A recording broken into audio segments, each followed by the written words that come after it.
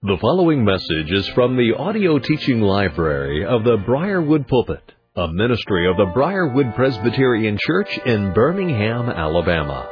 Our speaker is Dr. Harry Reeder, Senior Pastor of Briarwood Presbyterian Church. It is our hope and prayer that this message will equip and encourage you in your walk with Christ, and as a result, you will be used by our Lord as an instrument of change to further His kingdom and bring honor and glory to the name of Christ. Here now is our pastor-teacher, Harry Reeder. If you're able, please remain standing for the reading of God's Word. No, do not sit back down in your bed or your couch as you've been doing. No. Keep standing. Although I know some of you kept standing at home even. Would you take your Bibles and turn with me to 1 Timothy chapter 3. We will, in our measured return to the various things that the Lord has allowed us to do to fulfill our mission of God's glory, equipping Christians to worship God and reach Birmingham, to reach the world for Christ. Look at 1 Timothy chapter 3, God's Word. We're going to look at verses 14 through chapter 4, verse 2. But I'm just going to begin in verse 14 and just read down through verse 16. I hope to come to you soon, but I am writing these things to you so that if I delay, you may know how one ought to behave in the household of God, which is the church of the living God, a pillar and buttress of the truth. Great indeed, we confess, is the mystery of godliness. The grass withers, the flower fades, the Word of God abides forever. By His grace and mercy, may His Word be preached for you. Please be seated. Let me confess up front and unabashedly, and maybe something you probably suspect, but I do want to tell you, I love you, and I also love God's Word. I love God's Word dearly because it tells me how to love you. I love God's Word dearly because it is inspired, inerrant, and it is sufficient. But I love God's Word because when God's Word came to me with the pinnacle message of the gospel, I found out that God loves me. And that He loves me through His Son to save me from my sins. I love God's Word because of that message. You see, I can't know and you can't know the God of the Word without knowing the Word of God. Now, I will confess quickly that you can know the Word of God and not know the God of the Word. But you can't know the God of the Word without knowing the Word of God. So I love the Word of God. That I can know God who is my Creator, my Redeemer, and my Sustainer. And I love God's Word because I found out the love of God from His Word, through His Son Jesus, by the Spirit of God. The one who came and died on the cross to save me from my sins, and the one who took me where I was but didn't leave me where I was. I love God's Word because it informed me, it informs me. It shapes me. It exhibits God's patience with me. I love God's Word for all of those things. That He took me where I was, but to save me, but He has not finished with me. I am not where I want to be. But I praise God, I'm not where I was. And that's because of the Spirit of God and the Word of God. I love God's Word. I love God's Word because what I've seen God's Word by God's Spirit to the glory of Christ do in my family. I've been blessed by God's Word as God's Word has worked in the life of my wife and blessed me in so many ways. And our children and our children's children. I love God's Word because not only do it do a saving work in Cindy's life, but we've watched it do a saving work in all of our children's lives and in their spouse's life. Now we're watching God's saving work in our children's life. I love God's Word. I love God's Word because that glorious message of the gospel and all of its implications in the whole counsel of God is glorious. I love God's Word because of what I've seen it do in the lives of God's people. I've had the privilege to pastor 3 churches. And I've seen God's Word save men and women, change men and women, save marriages, save lives, be at work in families. And I've seen God's Word even in these last 2.5 months be at work in the lives of people. This is why, because I love God's Word, this is why the main menu of the ministry of the Word, that I am supported to work hard at the preaching and teaching of the Word, why our main venue is what we call expository preaching. It's an attempt to obey Paul's word to Timothy, preach the Word. But even then you need wisdom. As you preach the Word of God consecutively through a book, which book would God lead me to preach? What book should I be preaching? Or as we have in the last 7 weeks, instead of expository, I've done topical expository. Knowing all of the questions that were coming in the context of how to respond to government and culture and medical and viruses and all of that. How do you respond in a day of crisis? So I did the 7 sermons on crisis and the Christian. And what we did was topical expository. We just went to 7 crises in the Bible to distill the lessons of how a believer responds to crisis in light of the sovereign sufficiency of God's grace and mercy. And interestingly, when I was getting to the end of that, the 7 lessons, Governor Ivey came on the next day and said that we could begin to meet together with strict social distancing. I think she heard that I had finished my sermon, so it was time to make a change. That was a joke, folks. That probably didn't happen. But anyway, thankfully she did make that change. And I was faced with, where do I go from here? Do I go to a book of the Bible for just consecutive expository preaching? And I decided not to for a number of reasons, but let me give you just one. And it comes back to God's Word.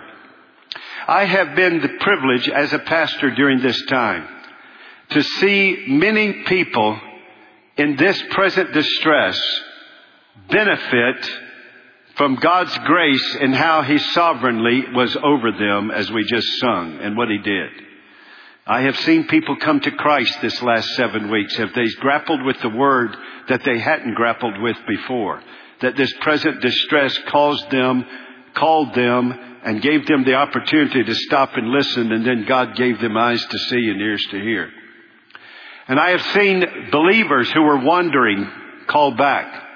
I have seen people renewed. I have seen people recalibrated. Even last Sunday's sermon about how a crisis is used to realign a believer. I've seen people get realigned. And yet I know we still got challenges ahead of us. So how can we grow from where God is working on us in these last couple of months, anticipating of what He's going to do out there, but what is He going to continue to do in here? How can that realignment go even more aligned? How can that recalibration get deeper in the habits of my heart? How can I get focused on the essentials of my life? And I know one of the things that the Bible uses, and one of the things that we've used in church history, for people to make sure they know God's Word so they know how to deal with life. No, I do not form my Christianity by what I see and by what I experience. I form my Christianity by what I've heard from God's Word that allows me to understand what I see and what I'm experiencing. Many of us want the sophisticated insights, but what we really need are the essential insights that lead to sophisticated abilities to understand. What are those essentials? I honestly do not know of a better collection of essentials to develop a life that is framed and filled and founded upon the Word of God than the foundational doctrines that are collected in the Apostles' Creed that have been used in the church for 1800 years. And so I became convinced this would be that next series of topical expository. In other words, there are 13 doctrines in this Apostles' Creed. And each Lord's Day, we're going to go to one of them, but go to the key text that those doctrines come from, explained by, and founded upon. And then try to understand them. And how this has been so gloriously used in the lives of God's people. And how can it be used in your life, Mr. or Miss New Christian? How can it be used in your life in the renewal God's doing? How can it be used in your life in the realignment that God is accomplishing? And make sure that the calibration is from God's Word, starting with the essentials. Folks, so listen. If you build let's say a truss for a roof, and you build a truss and you want the truss to meet, the two trusses to meet, if you get off even a quarter of an inch at the bottom, at the foundation, it's going to be off inches, maybe even feet at the top. What we need to do is not go immediately to the superstructure, but go to those foundational doctrines and make sure we understand them. Because when you get to the more difficult issues and texts and issues of life, here's what you know. God will never contradict these foundational doctrines. I need to know them. So therefore, I believe that this particular Apostles' Creed is helpful to do it. And more than that, I believe that is the right biblical function of a creed, of a confession. So let me try to show you that from a text of Scripture. Would you go with me in your Bibles to where I just read? Don't close it yet. Look with me in 1 Timothy chapter 3. This is Paul's letter to Timothy, the first of two. And it's to him as he is engaged in a particular ministry. Can I take a minute to explain it to you contextually? Before we look at the content of these few verses. It's that Paul was the founding pastor of the church at Ephesus, which is where Timothy is pastoring when Paul sends him this letter, because Paul sent him there. Why did Paul send him to Ephesus? Well, Paul started that church with his ministry, and he was there for 3 years. That's the longest he was at any place. And as he was there for 3 years, God called him to go back to Antioch, go back to Jerusalem, and he was going to be put in prison. And that is exactly what happened. But before he left, he called the leadership of the church together. In Acts chapter 20, we won't turn there, I'll just share it with you. In Acts chapter 20, he called the leadership of the church together. And when he got the elders of the church together, he gave them an exhortation. They were so emotionally moved when he finished, it says they fell upon his neck, hugging and kissing him. In other words, there was no social distancing at that moment.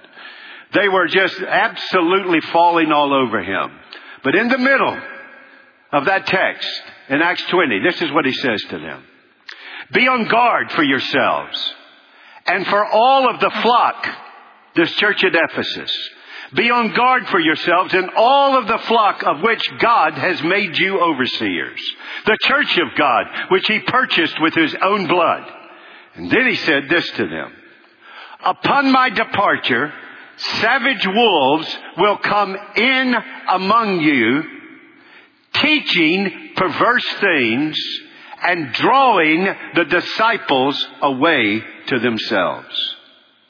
In other words, my departure is going to create a vacuum. And you need to fill that vacuum. And the reason you need to fill that vacuum is because Satan will relentlessly, inevitably attempt to use that vacuum to put false teachers teaching perverse things and false leaders who don't lead to Christ, they lead to themselves. And when that happens, I want you to be ready. They're coming in among you, the leadership of this church. Well, it seems as if they didn't listen. Paul went, he got put into prison. He was there in Jerusalem, Caesarea by the sea. He went on to Rome. And then he was freed from his first Roman imprisonment. And then when he was freed, at that moment, he hears that Ephesus is being decimated. So he sends his best man, Timothy, a man of proven worth, A man that he was dear to him. He called him his Padilla, his son in the faith. And he sent him there. And as he sent him there, he gave him a handbook on how to lead that church back to gospel health and vitality. And in the first chapter, he showed him this is true teaching and these are true teachers. Let's get rid of the false teachers. In the second chapter, he showed him about prayer and evangelism. And then in the third chapter, he gave him the qualifications of true leaders and shepherds, not false shepherds that are self-centered. And then when he finishes, he gives a summation of what he has yet said. Not a summation of the whole epistle, but a summation of what he has said. And he says this, I am writing these things to you in case I'm delayed. I'm coming. Believe me, good shepherds come to the battle. But I'm coming. But if I'm delayed in God's providence, I am writing these things so that, now watch, so that you might know. You can't know without the Word of God. You can speculate. You can intuit. You can imagine. You can philosophize. But you can't know. You see, brothers and sisters, let me try to put it as simply as I can. Christianity is not a religion of intuition or imagination. It is a way of knowing God, trusting God as Creator, Redeemer, and Sustainer by divine revelation. By the Word of God. So I'm writing this so that you can know. Know what? How to behave. How to live. And then he adds an ethical word. How one ought to live. He doesn't give a moral word. Should live. He gives an ethical word. How one ought to live in the household of God. God's church is it's an army, it's a temple, it's a building, it's a field, it's all kinds of things. But one thing it is, it's a family. And this family is built on something and is built for something. Let me say it again. This family is built on something and built for something. That one will know how one ought to conduct themselves in the household of God, the living God, the church of God for the living God. It's not the pastor's church. It's not the denomination's church. It's not even the members' church. It is God's church. God's household. How should we as God's people conduct ourselves as His family? We know from the Word of God because we're given the Word of God. Now look what He says. Which is the church, which is the pillar and buttress of the truth. The pillar and the buttress. In other words, the church of God is built on the Word of God, and it is built upon the Word of God, and it is built to uphold the Word of God. That's what a buttress does. I'm not a big architect here by any means, but I do know a buttress. I've heard about flying buttresses that look like they're disconnected, but a buttress is there to hold something up.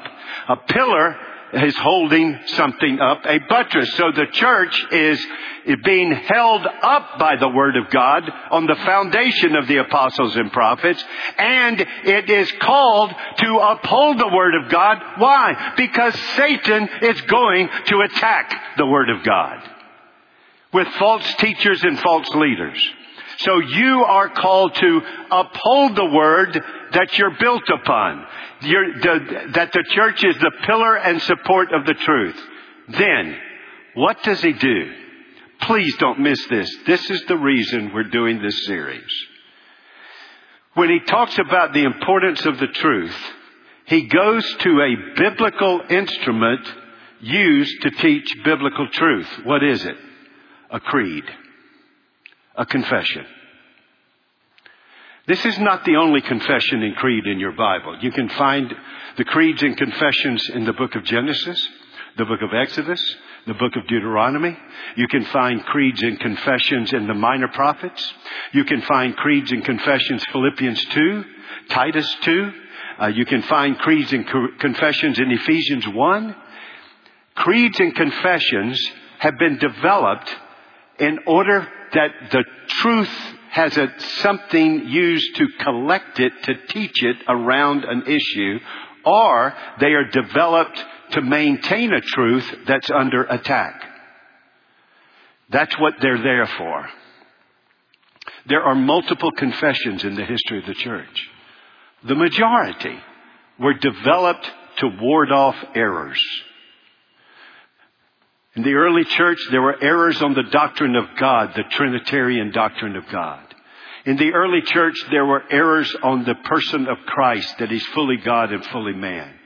There were a number of different errors, so that what would happen is the church would pull its elders together in order to establish a creed to refute the error. And so what would they do? They would, the Chalcedon, the Creed of Chalcedon. You've got the Athanasius Creed. You've got the Nicene Creed. But where I want to take you is to the Apostles' Creed. It has been used to defend truth, but its primary purpose was to teach essential truth. As it was first collected in the 2nd century. And that's why I want to go to it, because God uses creeds in the Bible to teach the Bible.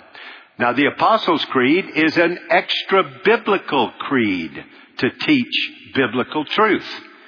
Therefore, it has to be checked against the Bible, and I propose to do that for you in the coming weeks, doctrine by doctrine by doctrine that's contained in the Apostles' Creed.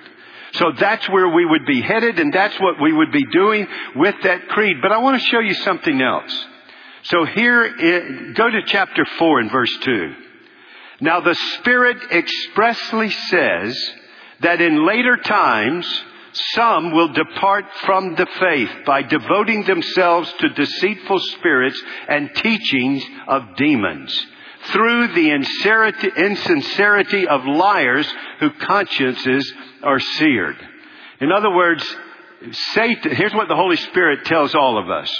Satan is going to bring false teachers who are going to undermine the truth in the church, the truth that you're built upon and the truth that you're supposed to uphold. Satan is going to produce. And this is so amazing.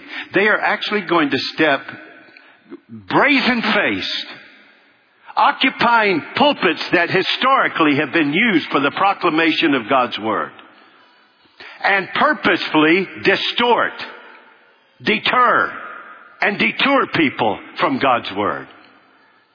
It is so interesting for me that how many times in my Christian life I have read sermons from pastors in pulpits, and I know the pastors who used to be in those pulpits and what they used to preach. And I read what this person is saying, completely apostate, heretical, error-filled doctrine. I'm not talking about minor stuff. I'm talking about the serious issues of the faith, and is able to do it brazen-faced.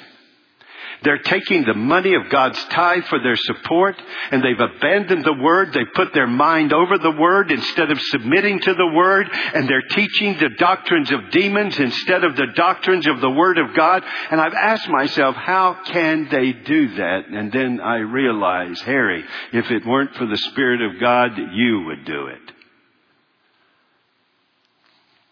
Consciences seared and hardened. Teaching false doctrine. Now, make one more step with me. Here's the positive. The church, God's church, is built upon the truth and is built upon the truth to uphold the truth.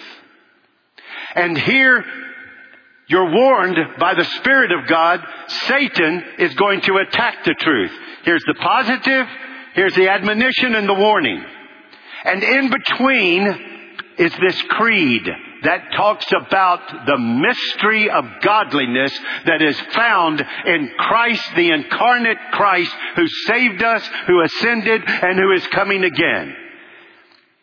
And there is that creed in between, the negative and the positive. In other words, the creed was given in the Word of God to show us that a creed can be used to teach truth to God's people and to ward off false truth to protect God's people. And there it stands with its right use. So that brings me to our takeaway. That brings me to our takeaway of how we would want to handle this as the people of God.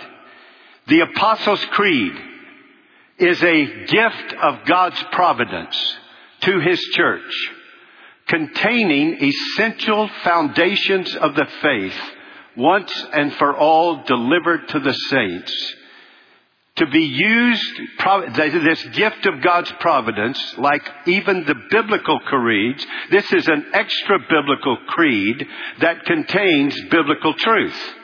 And we learn by looking at biblical creeds that have biblical truth, how to use this creed in discipleship, in confession, and in unity. That we learn how to use it. This Apostles' Creed, the gift of God's providence. Now, can I just make sure we all know something? The Apostles' Creed was not written by the apostles. Well, Harry, how did we get its name? Glad you asked that question. How did we get that name, Apostles' Creed? It was basically what we're reciting was put together in the 2nd century, about the mid-2nd century. In other words, do your math. The Apostles' Creed is apostolic doctrine faithful to God's Word, but it was written by disciples of disciples of disciples of the apostles. In other words, the apostles, disciples wrote the creed. And it's called the Apostles' Creed because it's faithful to the apostolic doctrine that is found in the New Covenant. That's why it's called the Apostles' Creed. But did you know something? It wasn't even called that for hundreds of years. In fact, the gospel work will go up into Europe. And the language of reverence and the language of knowledge was Latin. And wherever this creed was uttered, it was uttered with a particular formula. Now, we didn't do it this way this morning, but we will be doing it in the coming weeks. What do I mean? Normally, the way the creed was used in worship as a confession began with the leader of the worship service saying, "Christian, what do you believe?" And the Christian would say, would start this way. "Christian, what do you believe concerning God the Father?" "I believe in God the Father Almighty, maker of heaven and earth." "Christian, what do you believe concerning God the Son?" "I believe in Jesus Christ, His only Son, our Lord, who was conceived by the Virgin Mary, conceived by the Holy Spirit, born of the Virgin Mary, suffered under Pontius Pilate, was crucified, dead, and buried, and descended into hell. Third day He rose from the dead. He ascended into heaven, and He sits at the right hand of the Father. From there He shall come to judge the quick, the living and the dead." "Christian, what do you believe concerning God the Holy Spirit?" "I believe in the Holy Spirit." And then you go on to say the rest of the doctrines related to the work of the Holy Spirit in this world, in light of what Christ has done by the authorship of the Sovereign Father. So how does that start? Latin. Credo, believe. We get the word credible. Credo, to Deum. I believe in God.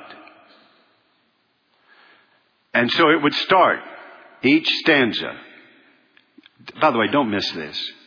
The great creeds, like the great hymns that stay with us, seem to all be Trinitarian. They revolve around the majesty of God in His three persons.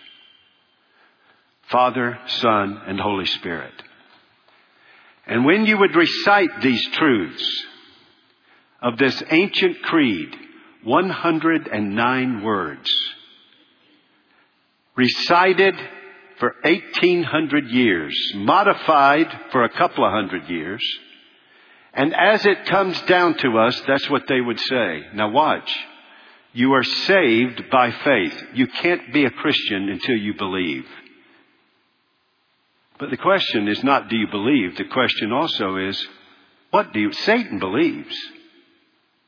The question is, what do you believe? Do you believe? And what do you believe?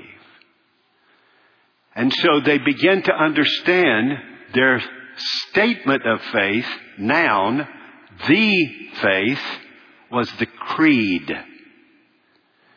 The act of believing is credo. I believe, credo, in what? This statement of the faith. This distillation of the essentials. Now listen to me. Not all of the essentials of Christianity are in the Apostles' Creed. But the statements that are in there are essentials. That's what they are. They are essentials. Not all of the essentials are in there, but those essentials that were collected to teach the believer at conversion and in discipleship were there. And so now this Apostles' Creed has been provided for us, and it's 3 years. Why are we going to try to understand it? Because we ought to be using it 3 ways. Number 1, in discipleship. Brothers and sisters, days of challenge, viruses, pestilence, war, business failure, difficulties, days of challenge, days of victory. How do I not get carried away with myself? How do I not descend into self-pity in one? How do I not exalt myself in the other? I have got to know who God is. To have a sound life in this world, you've got to have sound doctrine. Sound lives are built on sound doctrine. And when you build sound doctrine, don't build at the secondary, the superstructure level. Go to the foundational level to make sure that you are building on sound doctrine. When I was a kid growing up, I would come home from school in my elementary years. I would arrive at home, and as I got older, I liked to look at the newspaper when I got home. And so I would go find the paper which had already been used by my daddy and mama. So I remember how it would be folded up, and it would be separated into sections. And I would go, what section of the newspaper do you think I read first?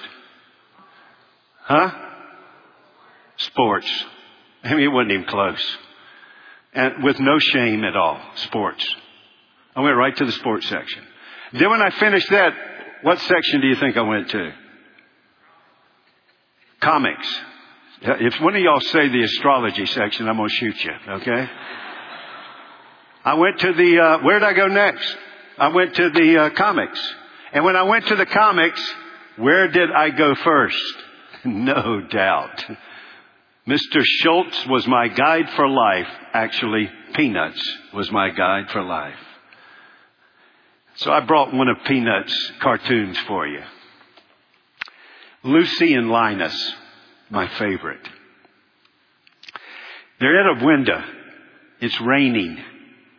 Lucy's discouraged. She turns to Linus. Linus, boy, look at it rain.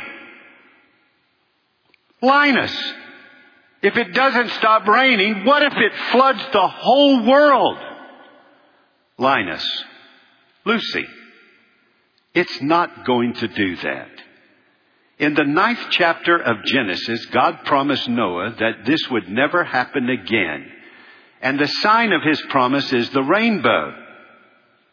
Lucy, oh Linus, you just took a great load off of my mind.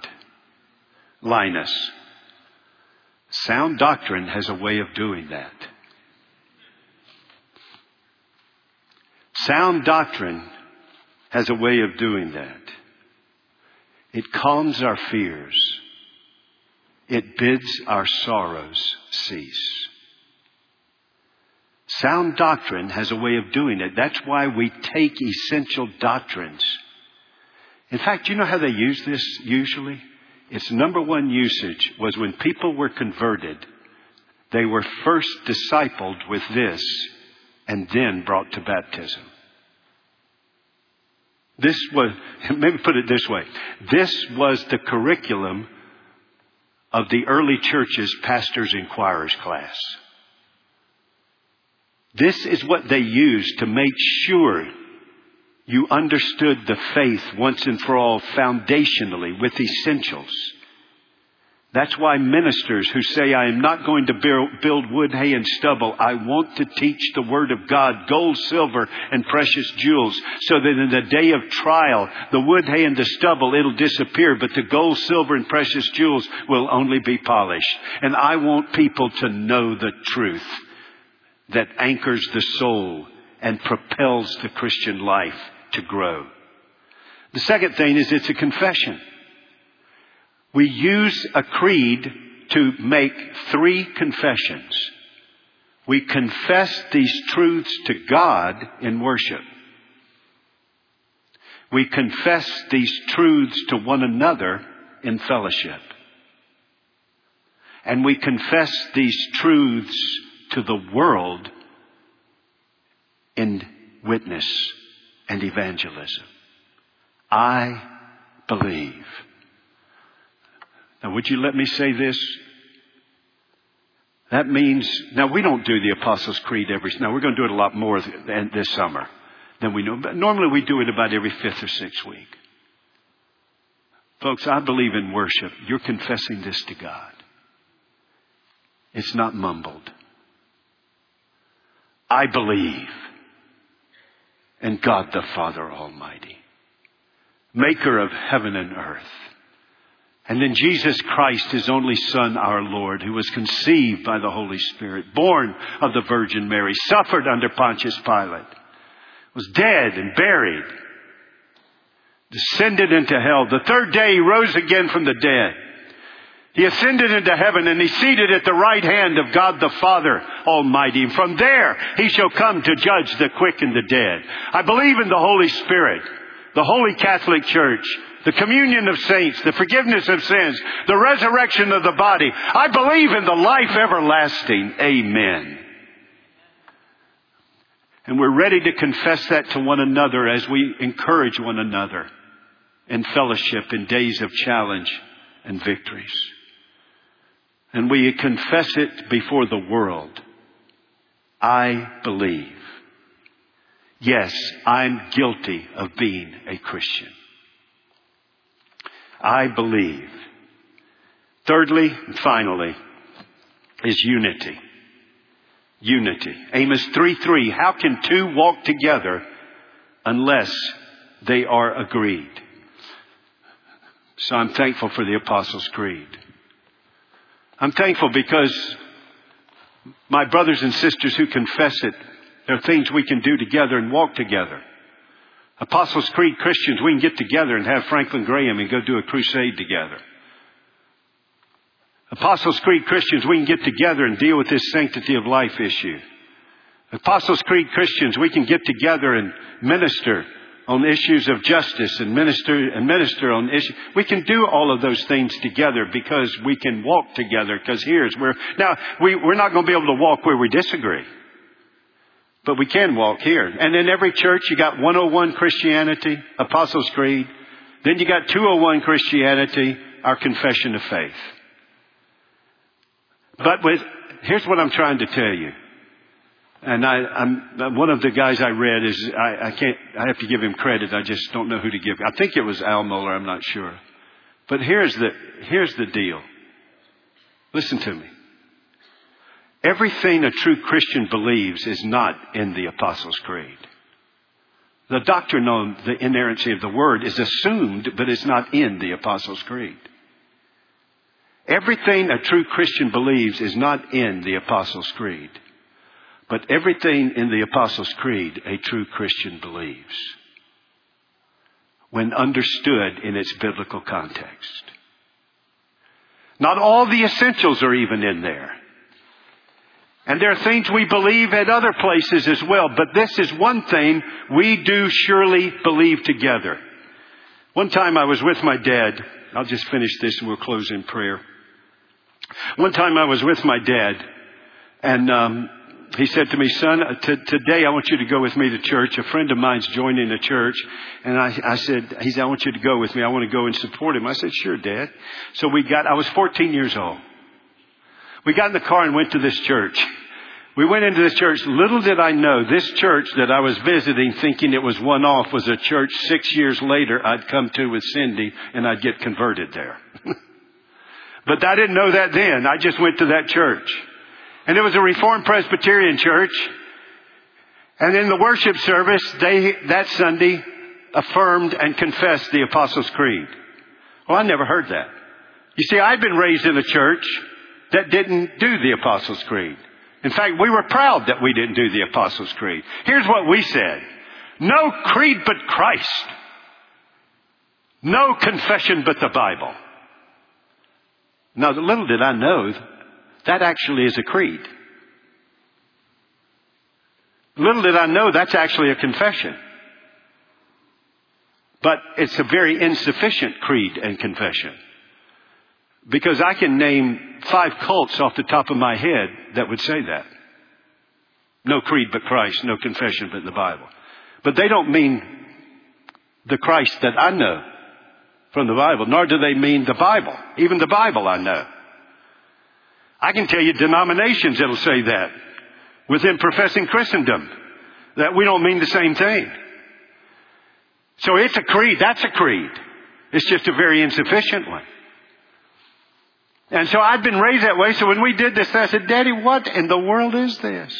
I said, we don't do that, do we? He said, no, son, we don't. But you know, son, I think we ought to. I said, what? He said, yeah. He said, I want you to stop and think about it. You and I just walked into this church today to worship. We just heard from them what they believe. And they just told God what they believe from His Word. Son, I think that's a good thing. Make the good confession. Use it to disciple. Use it to confess to God in worship, to one another in fellowship, and to the world as a witness. And let's walk together because we can stand firm in it. Like a Martin Luther in the day of challenge. Here I stand. I believe. Let's pray. Would you just take a few moments in silent prayer?